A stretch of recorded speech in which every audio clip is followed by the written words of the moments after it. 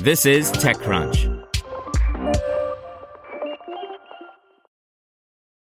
This podcast is supported by Tools and Weapons, the podcast hosted by Microsoft Vice Chair and President Brad Smith.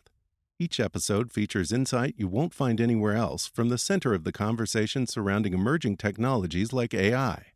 Right now in the podcast, you can hear a special episode where Brad Smith lays out Microsoft's vision for a vibrant marketplace driving the new AI economy. To hear more, follow or subscribe to Tools and Weapons with Brad Smith wherever you get your podcasts. When you need mealtime inspiration, it's worth shopping Kroger, where you'll find over 30,000 mouth-watering choices that excite your inner foodie. And no matter what tasty choice you make, you'll enjoy our everyday low prices, plus extra ways to save, like digital coupons worth over $600 each week. You can also save up to $1 off per gallon at the pump with fuel points. More savings and more inspiring flavors make shopping Kroger worth it every time. Kroger, fresh for everyone. Fuel restrictions apply. This is TechCrunch. Here's your Daily Crunch. Coming up, President Biden's $50 billion CHIPS Act plan, Samsung's data breach notice, and Juul's biggest settlement yet. On August 9th, Joe Biden signed into law the CHIPS and Science Act of 2022. The move marked a victory for a presidential administration in dire need of a win and the culmination of a hard-fought, months-long battle that ended with broad bipartisan support. Among the chief criticism leading up to the bill's passage were questions surrounding precisely where the money would go. Today, the U.S. Department of Commerce is detailing some of those plans, outlining where $50 billion of that funding will go. Reiterating the legislation's key goals, the DOC notes that the money will be focused on getting the U.S. back on track with domestic semiconductor production, building a backstock of chips, and creating jobs. To be eligible for a piece of the funding, the company must, naturally, produce its chips in the States. That includes constructing and operating those factories here. Up next, hours before a long holiday weekend in the United States, electronics giant Samsung announced its U.S. systems were breached a month earlier by malicious hackers who broke in and made off with gobs of personal information about an unspecified number of its customers. The data breach is likely significant. Samsung is one of the largest technology companies with hundreds of millions of device owners and users around the world.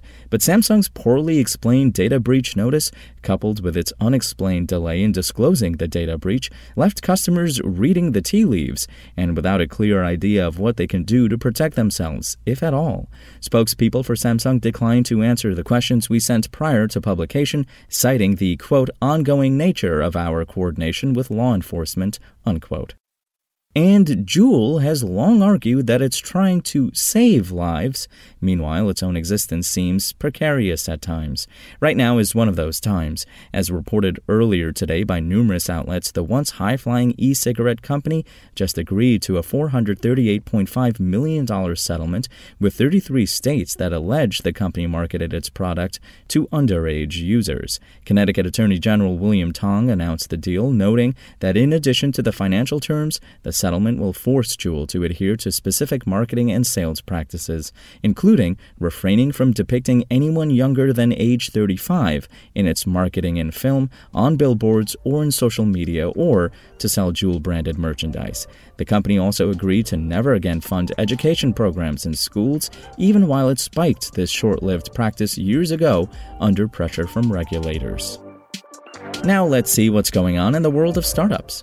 UserPilot, a product-led growth platform for SaaS companies, has raised $4.6 million in a seed funding round.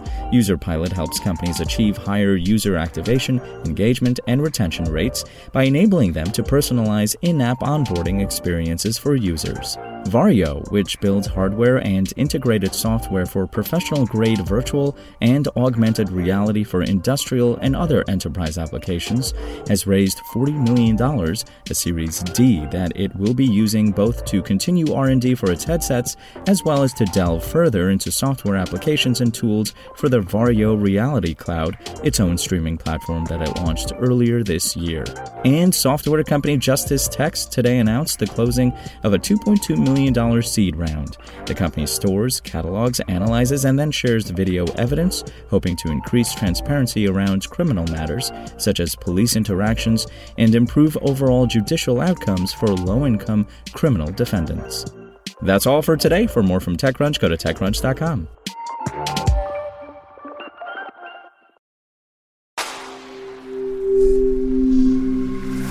Spoken Layer. Save big money when you start your next project today at Menards. Convert your current recessed lighting with energy-saving LED downlights from Fight Electric. They're bright and install easily in just minutes. They also go from regular lighting to nightlight mode with just a simple flip of a switch. Save big on all Fight lighting products now at Menards. Shop our lighting options today in-store and on Menards.com. Save